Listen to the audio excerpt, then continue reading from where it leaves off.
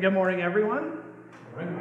It's good to see you all. Welcome to Goshen Baptist Church. For those of you who are here in person and for those who are joining us online on Facebook today, welcome to you. It's also good to have you, and you are part of our congregation in your own way too, and we are glad to have you with us today.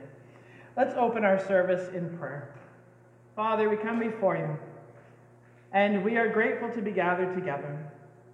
Father, would your Spirit be poured out amongst us this day? May it inhabit our praises. May it inhabit our hearts and minds. May your Spirit be the one that seeks us, or drives us towards seeking you. And we ask all this in Jesus' name. Amen. Good morning. Call to worship this morning is a responsive reading of Psalm 8, verses 1 to 6, and verse 9. You'll read the part in yellow. Lord, our Lord, how majestic is your name in all the earth.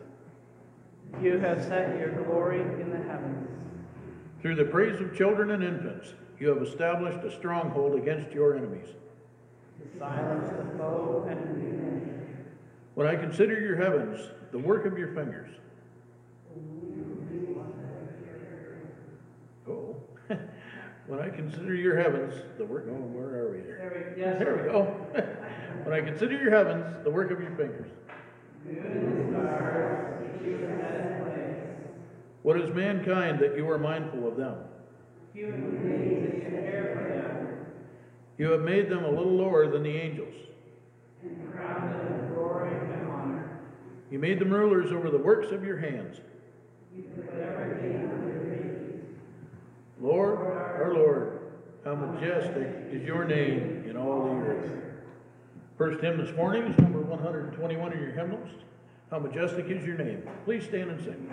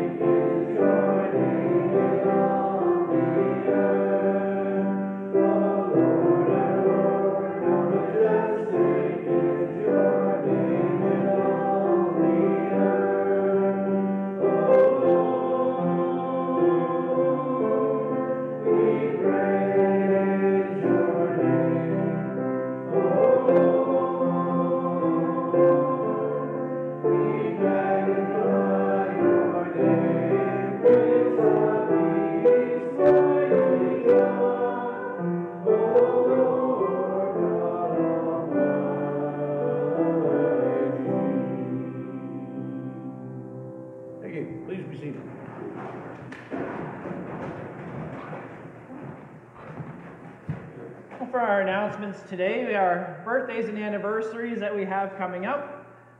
Shelby's birthday is on the 5th. Happy birthday to Shelby. Jack and Margaret Hardiman, their anniversary is on the 6th. And then Christian Van Wyck's birthday is on the 9th. And so happy birthday, happy anniversary to everybody.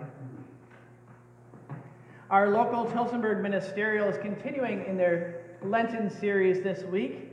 They're going to be at Bethel Pentecostal Church on Wednesday, 12 o'clock, 12 till 12:30, and I will be the speaker, so I better get the time right, eh? So looking forward to that opportunity. And we're focusing in on the road to Emmaus during this series time. This coming Thursday morning at 10 o'clock is our last lesson for the Sermon on the Mount for our Bible study group. And so we've enjoyed that time together, and we will try and stay focused and get through our final lesson. Next Sunday is our St. Patrick's Day themed Fun and Fellowship. And it says, join us for a fun time. We're playing Chase the Rainbow and the Hunt for Seamus. The Hunt for Seamus is actually a youth group game that we're going to be using for our adults. It's going to be fun. You are going to, I don't know if this is a bad thing or not, but you're going to be looking around the church for a leprechaun. It's going to be fun. That's all I can tell you. There will be clues, little poems that will lead you from one place to another, and you'll work as a team. I can tell you about that. I can't tell you about the Chase the Rainbow, but I can also tell you this. It is also Daylight Savings Time Sunday, So remember to reset your clocks for that too. As we have various meetings coming up, this is a reminder that on Tuesday we have our deacons meeting at 1 o'clock, and so normally we have them on Wednesdays, but because I'm preaching on Wednesday, we're going to have it on Tuesday. 7 o'clock on Wednesday night, on March 8th, that is CE and Outreach team is meeting. And also next Sunday after church is our annual meeting, and so make sure you bring your own lunch as well for that, and we want to make sure that we have as many people as possible so we can talk about what's happening in the life of our church together. And then I go away. I know. You've been looking forward to that for a long time, haven't you? Oh, I've been looking forward to that. Sorry, yes, me going away. So Beth and I will be heading out back to Cuba to celebrate our 30th anniversary, which took place in December. I will be on vacation for the 2 weeks of March 13th to 26th as well. When I get back for our Bible study, we're going to get into our study of Philippians. And then for our Sunday school, we will continue on with our Sermon on the Mount series. Are there any other announcements that we need to make today?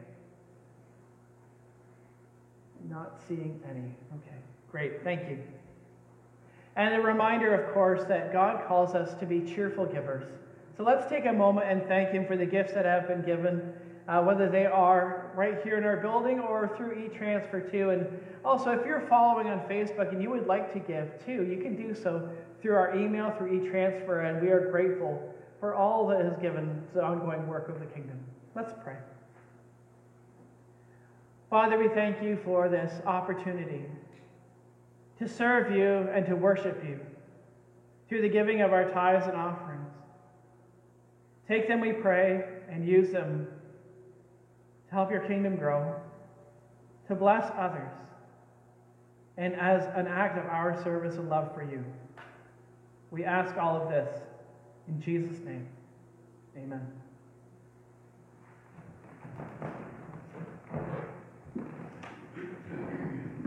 Next hymn this morning is The Church is One Foundation. Please stand and sing.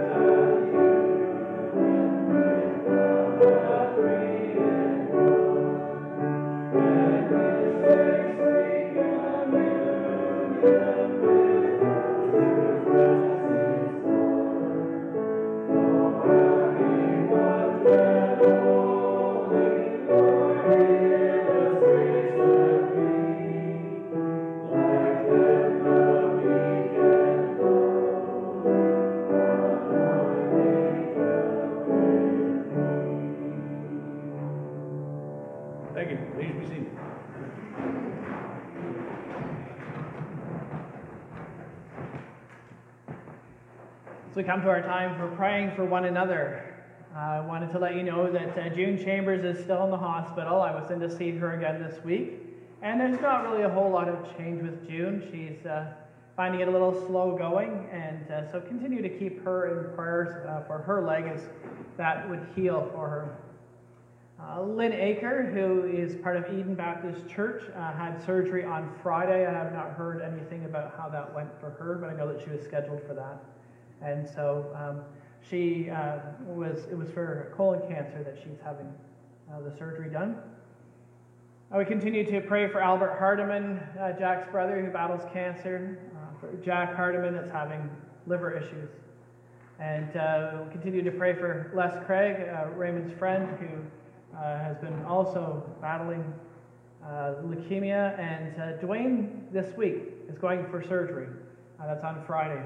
And so we're going to be lifting him up in prayer as well throughout the week.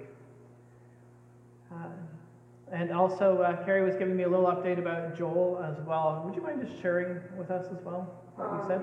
He has been waiting patiently for a stem cell transplant, and we understand through the neighbors that it was this week, not 100% sure which day.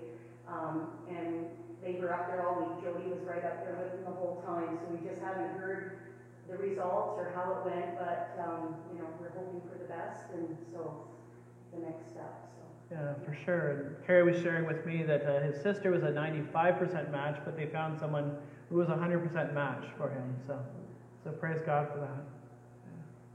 Anybody else that we should be praying for, or any other updates that we have, or praise items that you would like to share this morning? Your daughter went in for an operation Monday, Tuesday, and the operation went well. Good. I was a whole week more, not for sure that it's a great time. So. Thank you, Phil. That's Sharon that had the operation. Okay. Yeah, and she's still in hospital then? Okay. Okay. Thank you for that update. Yeah, we will be praying for Sharon too. All right, let's go to the Lord in prayer. Father, we come before you today and we thank you that you have given us the privilege of caring for one another, of lifting one another in prayer, of just showing your love. Father, we raise up each one of these to you, and we lay them at your feet. Father, we think of June as she continues to convalesce in the hospital and pray for her healing. Father, be with her and give her strength, and we know that she and Dorothy miss one another, and so pray that you would be with them and comfort them. Father, we pray for Lynn Aker as she has gone through surgery and pray that it was successful. Father, we pray for her recovery as well. Continue to lift up Albert Hardiman as he battles cancer. For Jack as he is having liver issues. Father, we thank you for this good news for Joel, this 100% match, and we pray for success in this transplant that's going to be happening. Father, we continue to pray for healing for Les as he's going through the chemotherapy treatments. Father, we also pray for Dwayne with the upcoming surgery and pray for success and pray that all would go well, that you would give them your comfort and your presence over that time. And Father, we lift up Betty's daughter Sharon and pray for her healing, and we thank you for successful surgery for her and pray for her comfort. Father, for those other things that we carry within us, the hopes and desires and the needs, large or small, we lay them at your feet, Father. We pray that you would continue to work your wonders, your miracles, in the midst of the lives of those we've prayed for. Father, also in the hearts of the lost, our loved ones, family and friends that don't know you, that are missing out on the abundant life that you have given us. Father, we lift up the lost sheep as well, those who are a part of us at one time and have wandered away, and we pray that you would speak to their hearts, that you would draw them back in, that you would soften their hearts before it's too late. They would come back to you. Father, we lift up our sister churches as well today. And Father, we thank you for the good things you give to us. We thank you for your care, for the joy and the communion of this family of faith that we can belong to. Father, thank you for the good things that you pour into our lives, and the blessings, for we are grateful for them too. Speak to us this day, we pray, in Jesus' name. Amen.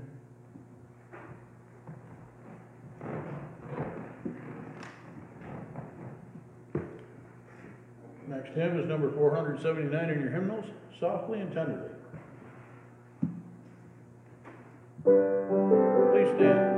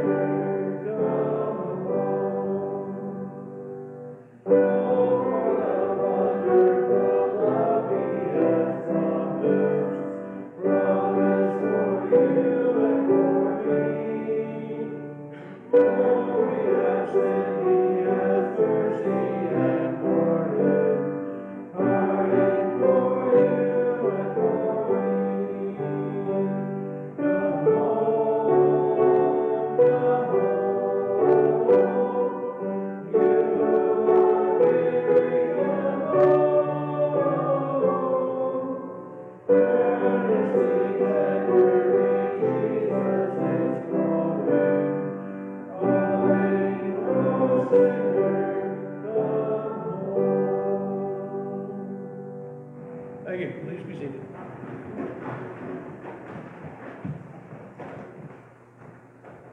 Scripture reading this morning is Matthew 21, verses 12 to 22.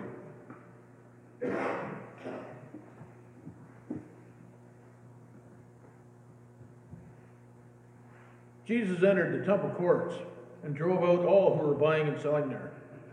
He overturned the tables of the money changers and the benches of those selling doves. "It is written," he said to them, "My house will be called a house of prayer, but you are making it a den of robbers." The blind and the lame came to him at the temple, and he healed them. But when the chief priests and the teachers of the law saw the wonderful things he did, and the children shouting in the temple courts, "Hosanna to the Son of David," they were indignant. "Do you hear what these children are saying?" they asked him. "Yes," replied Jesus. "Have you never read? From the lips of children and infants, you, Lord, have called forth your praise." And he left them and went out to the city of Bethany, where he spent the night. Early in the morning, as Jesus was on his way back to the city, he was hungry. Seeing a fig tree by the road, he went up to it, but found nothing on it except leaves. Then he said to it, "May you never bear fruit again." Immediately the tree withered. When the disciples saw this, they were amazed. "How did the fig tree wither so quickly?" they asked. Jesus replied, "Truly I tell you, if you have faith and do not doubt, not only can you do what was done to the fig tree, but also you can say to this mountain, go throw yourself into the sea, and it will be done. If you believe, you will receive whatever you ask for in prayer."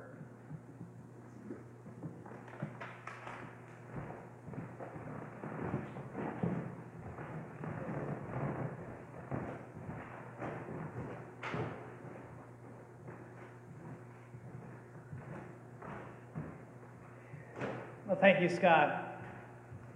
So over the next 2 weeks, we're going to take a look at some of the things that Jesus did and said that were rather surprising. I'm just calling it authority and audacity. That's what we're going to be focusing on the next 2 weeks, is authority and audacity. What is unexpected behavior? Unexpected behavior often looks like this: "I can't believe that he said that," or "I can't believe that he did that." That's not normal. That pretty much sums up my life. Thank you. That's the end. No, I'm just kidding. I think that sometimes it's pretty shocking, though, when we hear or see what somebody has done or said, and we're kind of surprised, like, how could they actually get away with that? And there are things that Jesus has done and said that maybe come as a bit of a surprise. But let me ask you this question. Does anything make you cranky? Or maybe you don't like the word cranky. Does anything make you crabby? Or if you don't like the word crabby, we could even say grumpy. How about that? You got the gwumps, right? Does anything make you grumpy? What makes you cranky? Go ahead. You can tell me. Having to go to work. Snow in my driveway. Snow in your driveway. Messy house. Messy house. Having a headache. Having a headache. Sure. I love this picture. I've used it before. It's a fantastic one. Because it's three sisters. And you can tell that one of them is having a less than stellar day. Right? Cranky, grumpy, whatever you want to call it.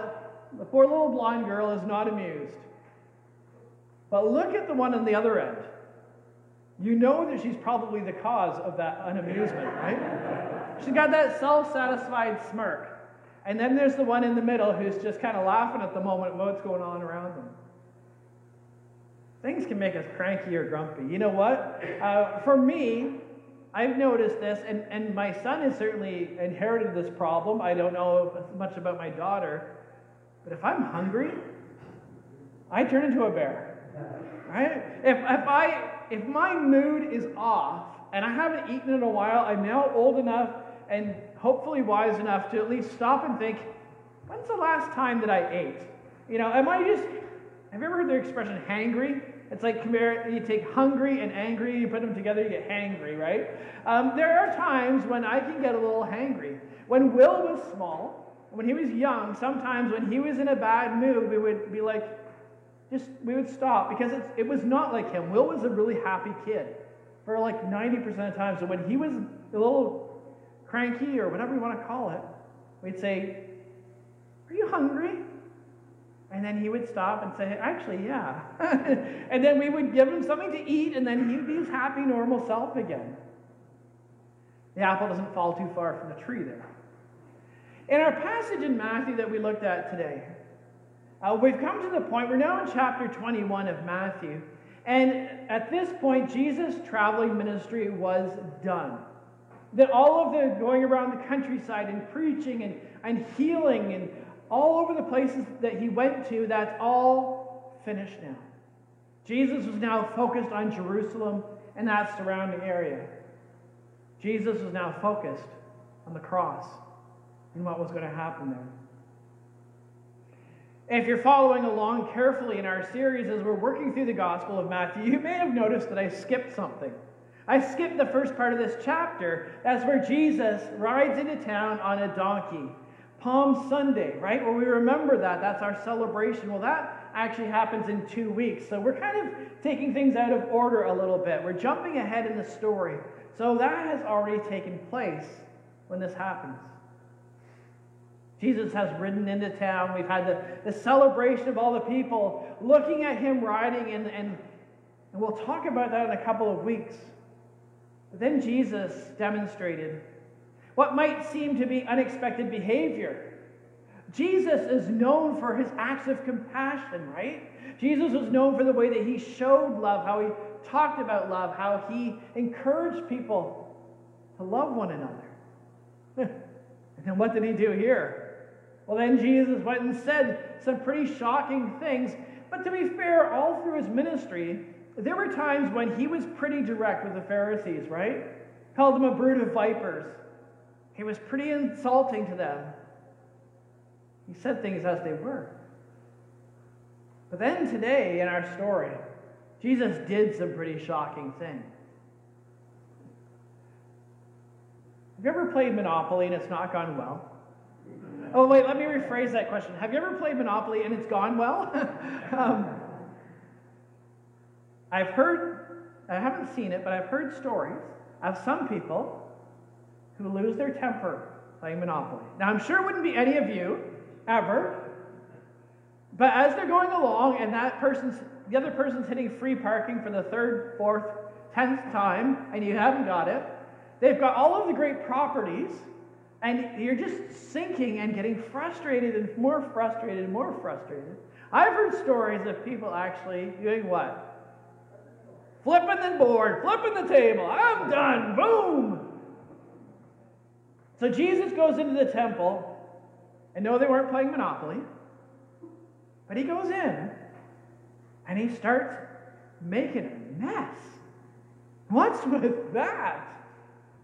That's pretty unexpected for Jesus, right? He seems pretty calm in his behavior, at least. Has some sharp words, maybe, but it wasn't like Jesus to go around causing a ruckus, was it? And what's with the fig tree? Poor little fig tree. What did it ever do?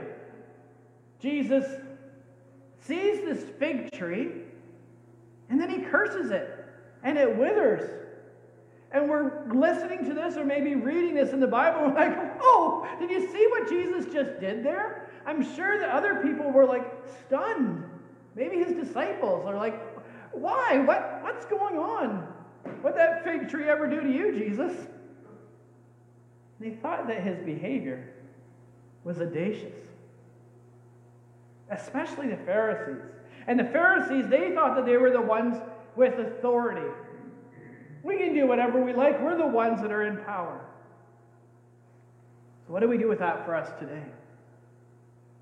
What does that mean for us today? What does it mean that Jesus demonstrated unexpected behavior? Why did he do it? We need to unpack a little bit of what was going on.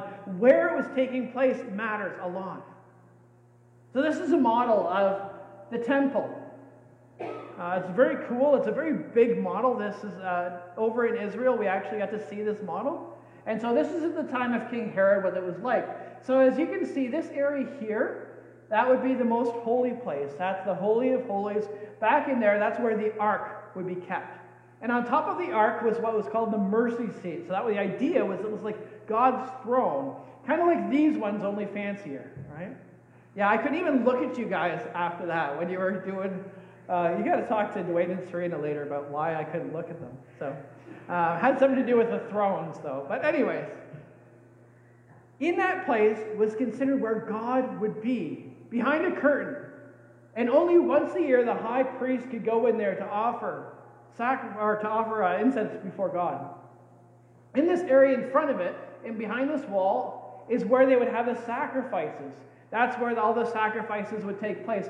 And in this area around here, there's a courtyard. You can see 3 gates here. There's gates on the back. There's gates on the side. That's where all of the Jewish men would come in. Somebody missing there? Who's missing? We got the Jewish, what, sorry? Women, oh yeah, right. And then the Gentiles.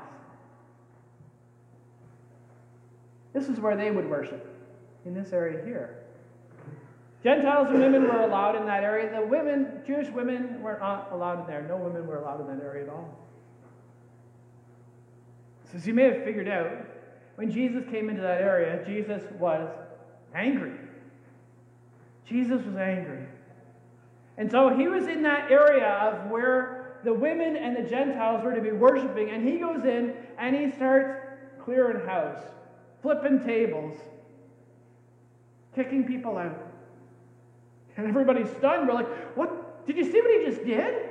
How could he do that? Why would he be doing that? What's going on with Jesus? Did somebody pick him off? Was Jesus just cranky? He had a reason to be cranky with the Pharisees, right? Let's stop and think about this. They were always getting on his case. They were always being miserable. They're kind of like that older sister and the younger sister, right? That we saw that picture. Right? They kind of got that smirkiness or that attitude. I can understand Jesus being cranky. Right?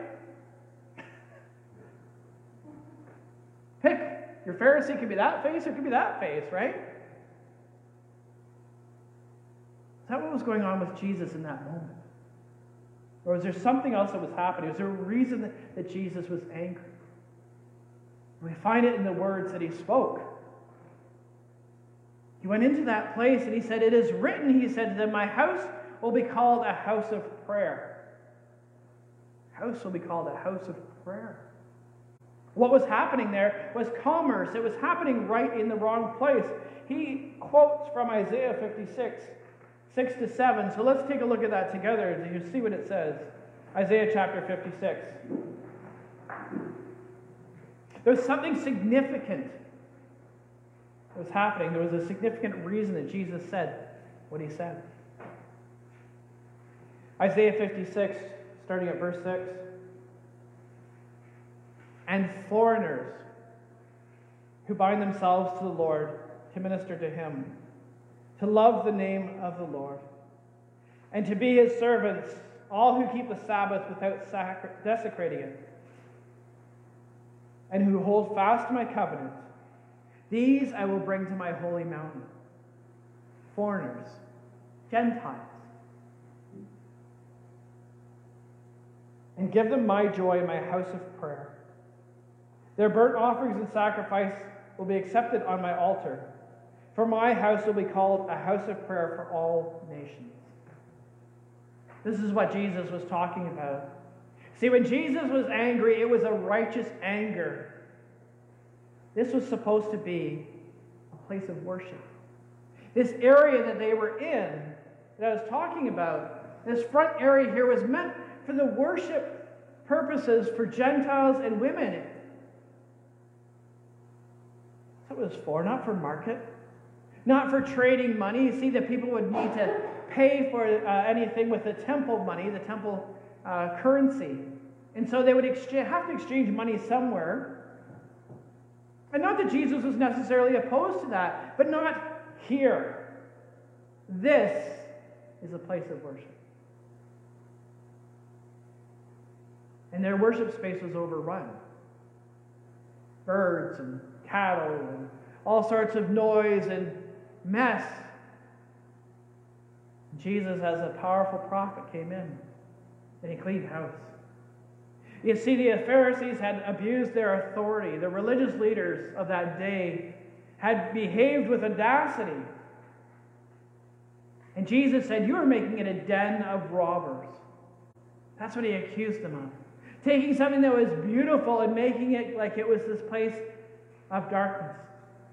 You think about a den of robbers. That's where they hang out and they make their plans. You know, some of the other language we find in Jeremiah 7, 1 to 11. This is where Jesus was quoting that from.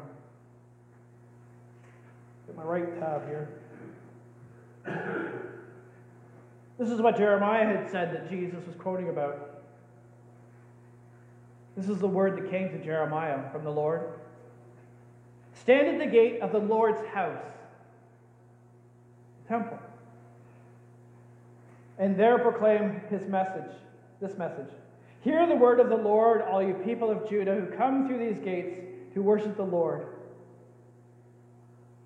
This is what the Lord Almighty, the God of Israel, says. Reform your ways and your actions, and I will let you live in this place. Do not trust in deceptive words and say, this is the temple of the Lord, the temple of the Lord, the temple of the Lord. You see, the problem was they were doing all sorts of things that displeased God, and yet they would kind of retreat back in there into the temple and say, oh, we're protected here. We're protected. It's okay, we can do whatever we want in here. We're protected. If you really change your actions, your ways and your actions, and deal with each other justly, if you do not oppress the foreigner, the fatherless or the widow, and do not shed innocent blood in this place, and if you do not follow other gods to your own harm, then I will let you live in this place, in the land I gave your ancestors forever and ever. But look, you are trusting in deceptive words that are worthless. Will you steal and murder, commit adultery and perjury, burn incense to Baal, and follow other gods you have not known, and then come and stand before me in this house which bears my name and say, we are safe? Safe to do all these detestable things? Has this house which bears my name become a den of robbers to you? But I have been watching, declares the Lord. My house shall be called a house of prayer, but you have made it a den of robbers, or another word is insurrectionists, those who are rebels, those who are causing problems, stirring things up. Shocking. Jesus was the one that found that their behavior was audacious. Jesus was the one that was in authority. They were taking the temple as a place of safety. And yet they weren't really living the life that God had called them to outside of the temple. They were really living in rebellion against God. And it was showing up in the way that they didn't care about anybody else but themselves when it came to worshiping God. The men's court is fine. We're good. We're doing the right things. We got our stuff together. We don't care about others in their worship. Jesus demonstrated unexpected behavior. And we're reminded in the scriptures that it says about Jesus that zeal for your house consumes me. And so Jesus cleaned house that day, top to bottom. It's funny, when I've thought about this in the past, until I did a little bit more research, I thought, you get somebody who comes in and he's just kind of making a mess. Well, what do you do afterwards? Well, you go, and then you go and fix it and put it all back in place. Well, maybe not so with Jesus, because he was recognized as a prophet, one who spoke the voice of God. Maybe it made some lasting change. For Jesus was sending a message that day. It's time to get the house in order.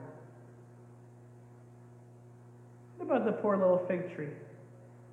Like I said, what did it ever do wrong to anybody? It's just a fig tree. Tells us that, or we see that Jesus was angry. We know that Jesus was hungry. He comes along to this fig tree. He looks for figs on it. Some of these fig trees would have early figs. And there was nothing on it. And then he says, may you never produce figs again. And it withers. And we're shocked. And his disciples would probably be shocked too. Like, what's going on? Jesus, did he just kill a tree? All the environmentalists just passed out at that point. Like, wow, I thought Jesus was a good guy. What's going on? We got to ask the question. I know how I get when I'm hungry in the morning. Was Jesus just hangry that day? Is that all it was? The little kind of bear inside of him kind of woke up and was like, "Roar! I wanted some figs. Didn't get any figs. Roar!" Is that what was going on? Maybe for you and I it could happen because we have sin in us. Jesus had no sin in him to make that happen. There was something else that was happening in that moment. Something that would be easy for you and I to miss with 100, maybe 1,000 times of reading this. Is that the fig actually represented Israel. You and I wouldn't know that. I wouldn't know that if it wasn't for the scholars. Maybe you did know that. I shouldn't say that. I didn't know that until I did some research that the fig tree actually was representative of Israel. And maybe in this moment, it actually ties back to Micah 7, 1 and 2. Where Micah was using a parallel of what was happening agriculturally with what was happening spiritually. He was using metaphors. As Micah said, there is no cluster of grapes to eat. None of the early figs that I crave. Exactly what happened in that moment. The faithful have been swept from the land. See, Jesus had been going throughout the countryside, had been going into Jerusalem, had been talking to people, had been preaching to them, had been sharing the good news with them, and so few listened. The religious people, the ones who should have been the first ones to get the message and to be changed by it, were not. There was no fruit from their ministry. And so the fig tree represented that. Jesus went looking for fruitfulness in those people and found nothing. Flip over to Jeremiah 8 now. Look at verses 8 to 13.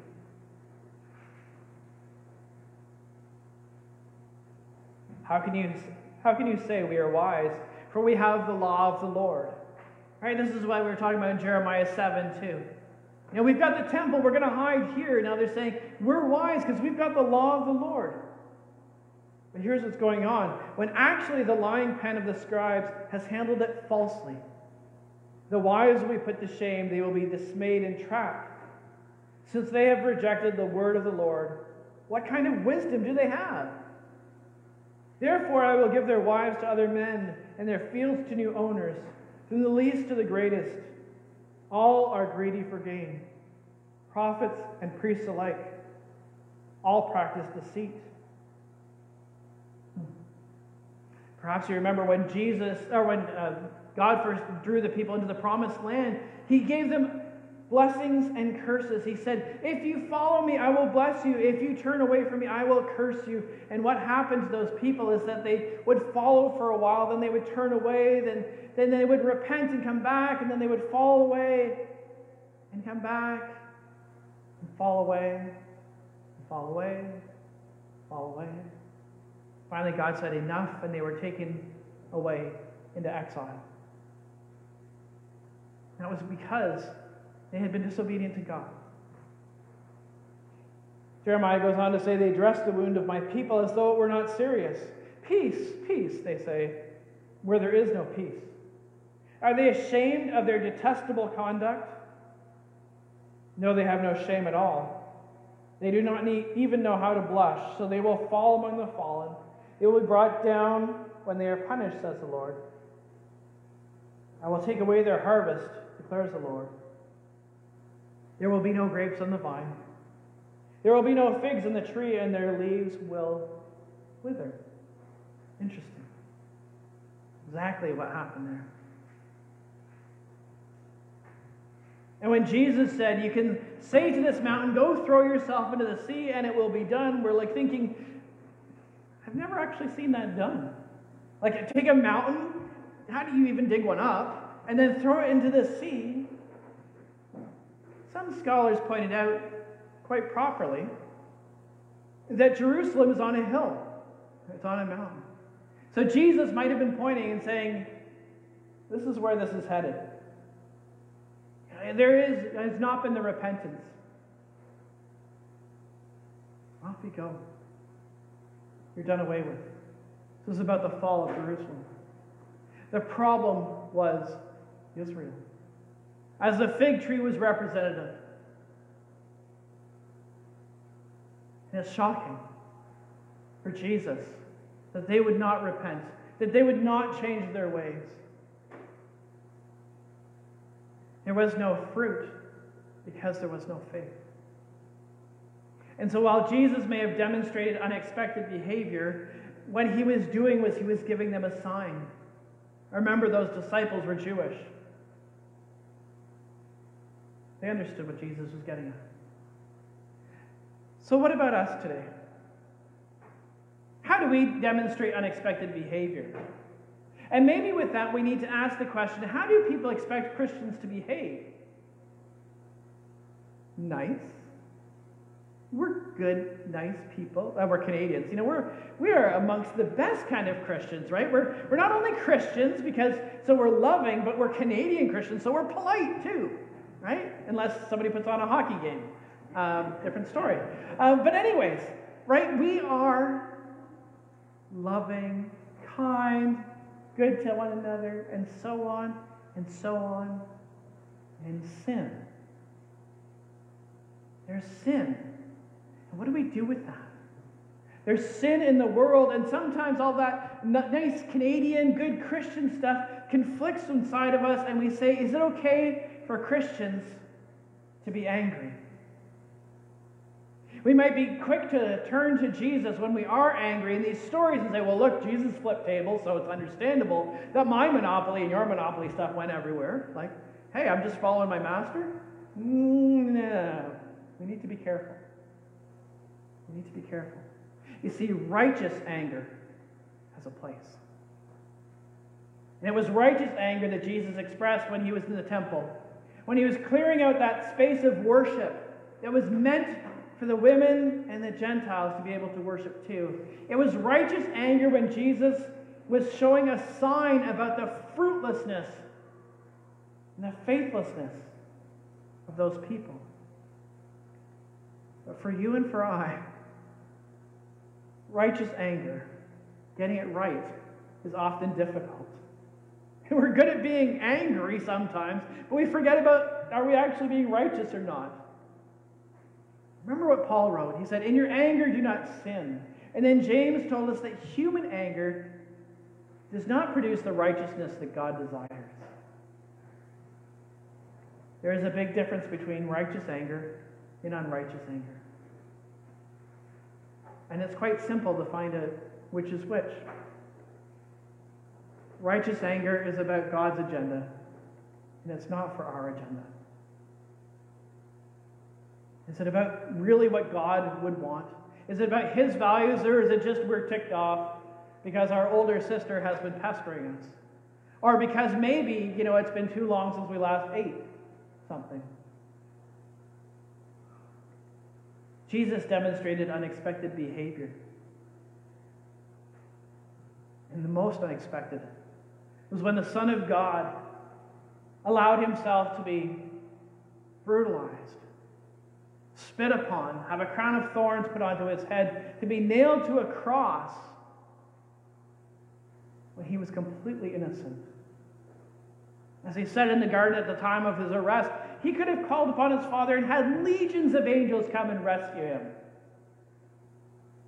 His unexpected behavior said he didn't.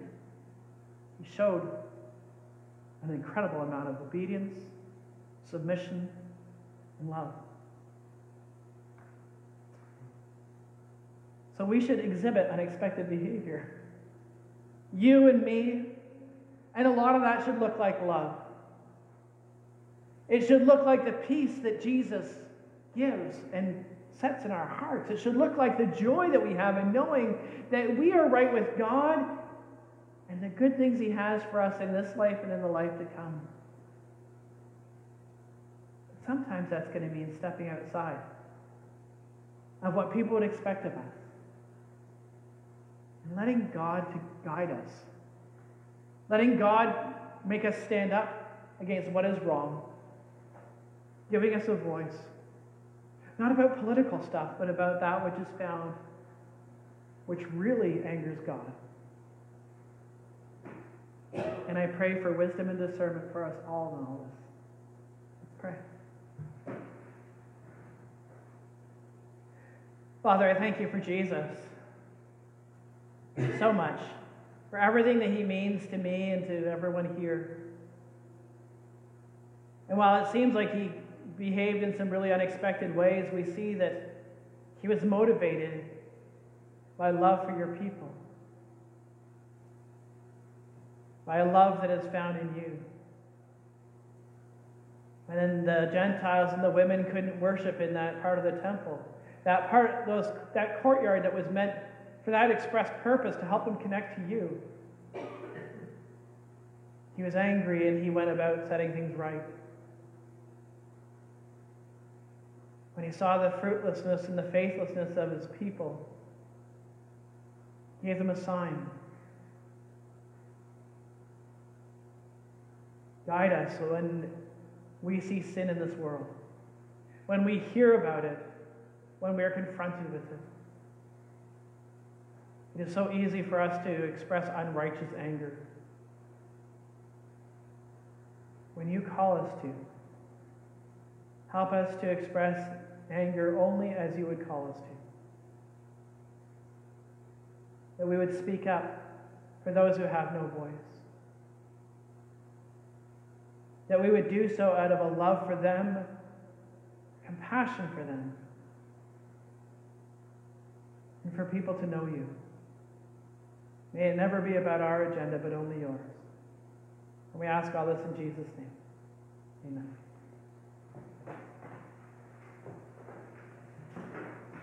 We are going to remember the Lord's Supper together today. And as we prepare to do that, we're going to sing through You Are My All in All.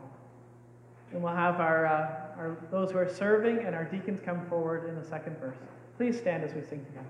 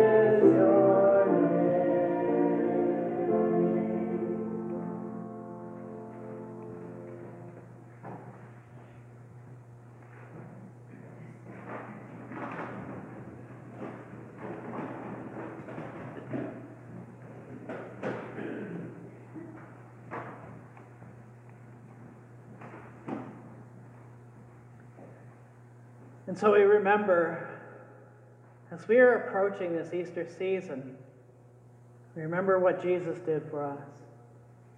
As Jesus was gathered together with his closest disciples in the upper room, they were celebrating the Passover that they had celebrated for hundreds of years. It had been instituted as a reminder of God's rescue of those who were lost in slavery from a place called Egypt, of forming his own people and drawing them out of that place, setting them into a new promised land. The night that they were gathered around the table, they would have had many elements in this Passover meal, but Jesus focused on two of them. He focused on the bread and he focused on the wine, representing his body and his blood. Jesus said, I have longed to eat this meal with you together. It's fascinating to me that even there, in that place, as they ate together, Judas was there too. And so it doesn't matter who you are. It doesn't matter what you've done. If you profess Jesus Christ as your personal Lord and Savior, you are invited to take part today and to remember the body and blood of Jesus Christ symbolized for us today in these elements.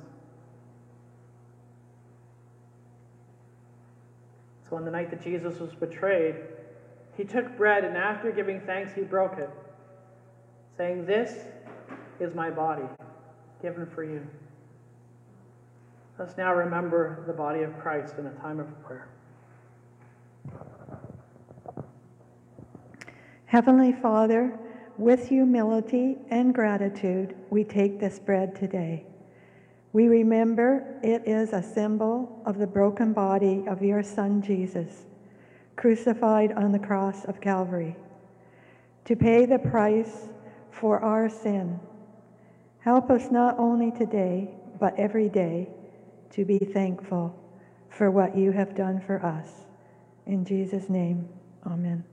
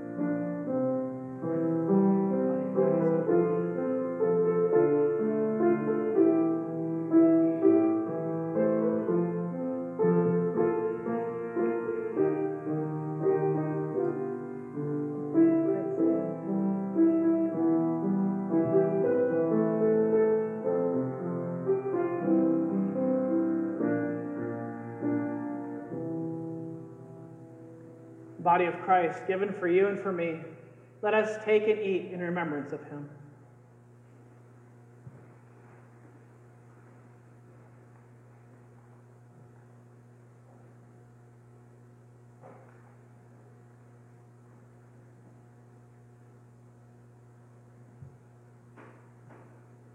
Scriptures tell us that after supper he took the cup of redemption, and he said, "This cup represents a new covenant in my blood." See, the old covenant was kept through the blood of bulls and calves, but this covenant was an everlasting covenant.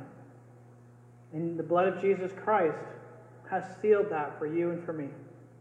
Let us now remember the blood of Jesus Christ in a time of prayer.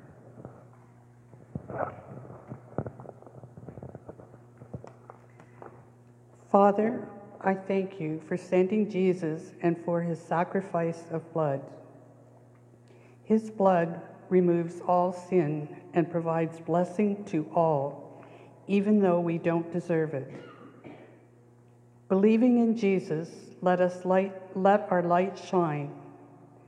in us so others may come to know and believe in you. In his name I pray. Amen.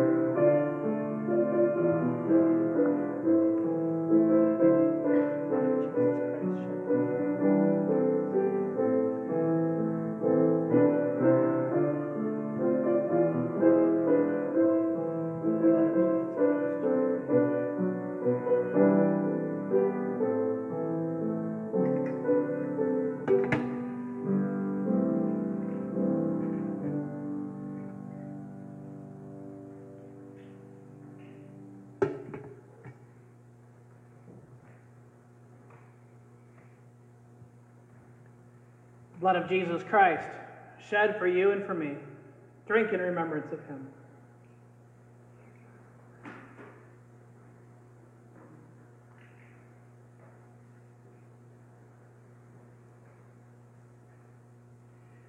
The scriptures tell us that they sang a hymn and then went out. So let us stand and sing once again our hymn. Please stand.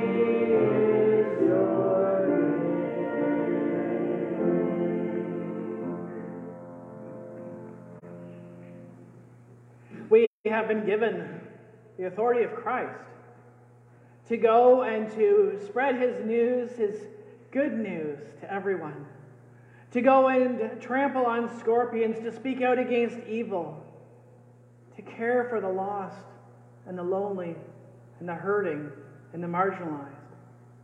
We are called to be his hands and his feet and to do so with audacity. So let us go in the name of the Father, the Son, and the Holy Spirit. Amen.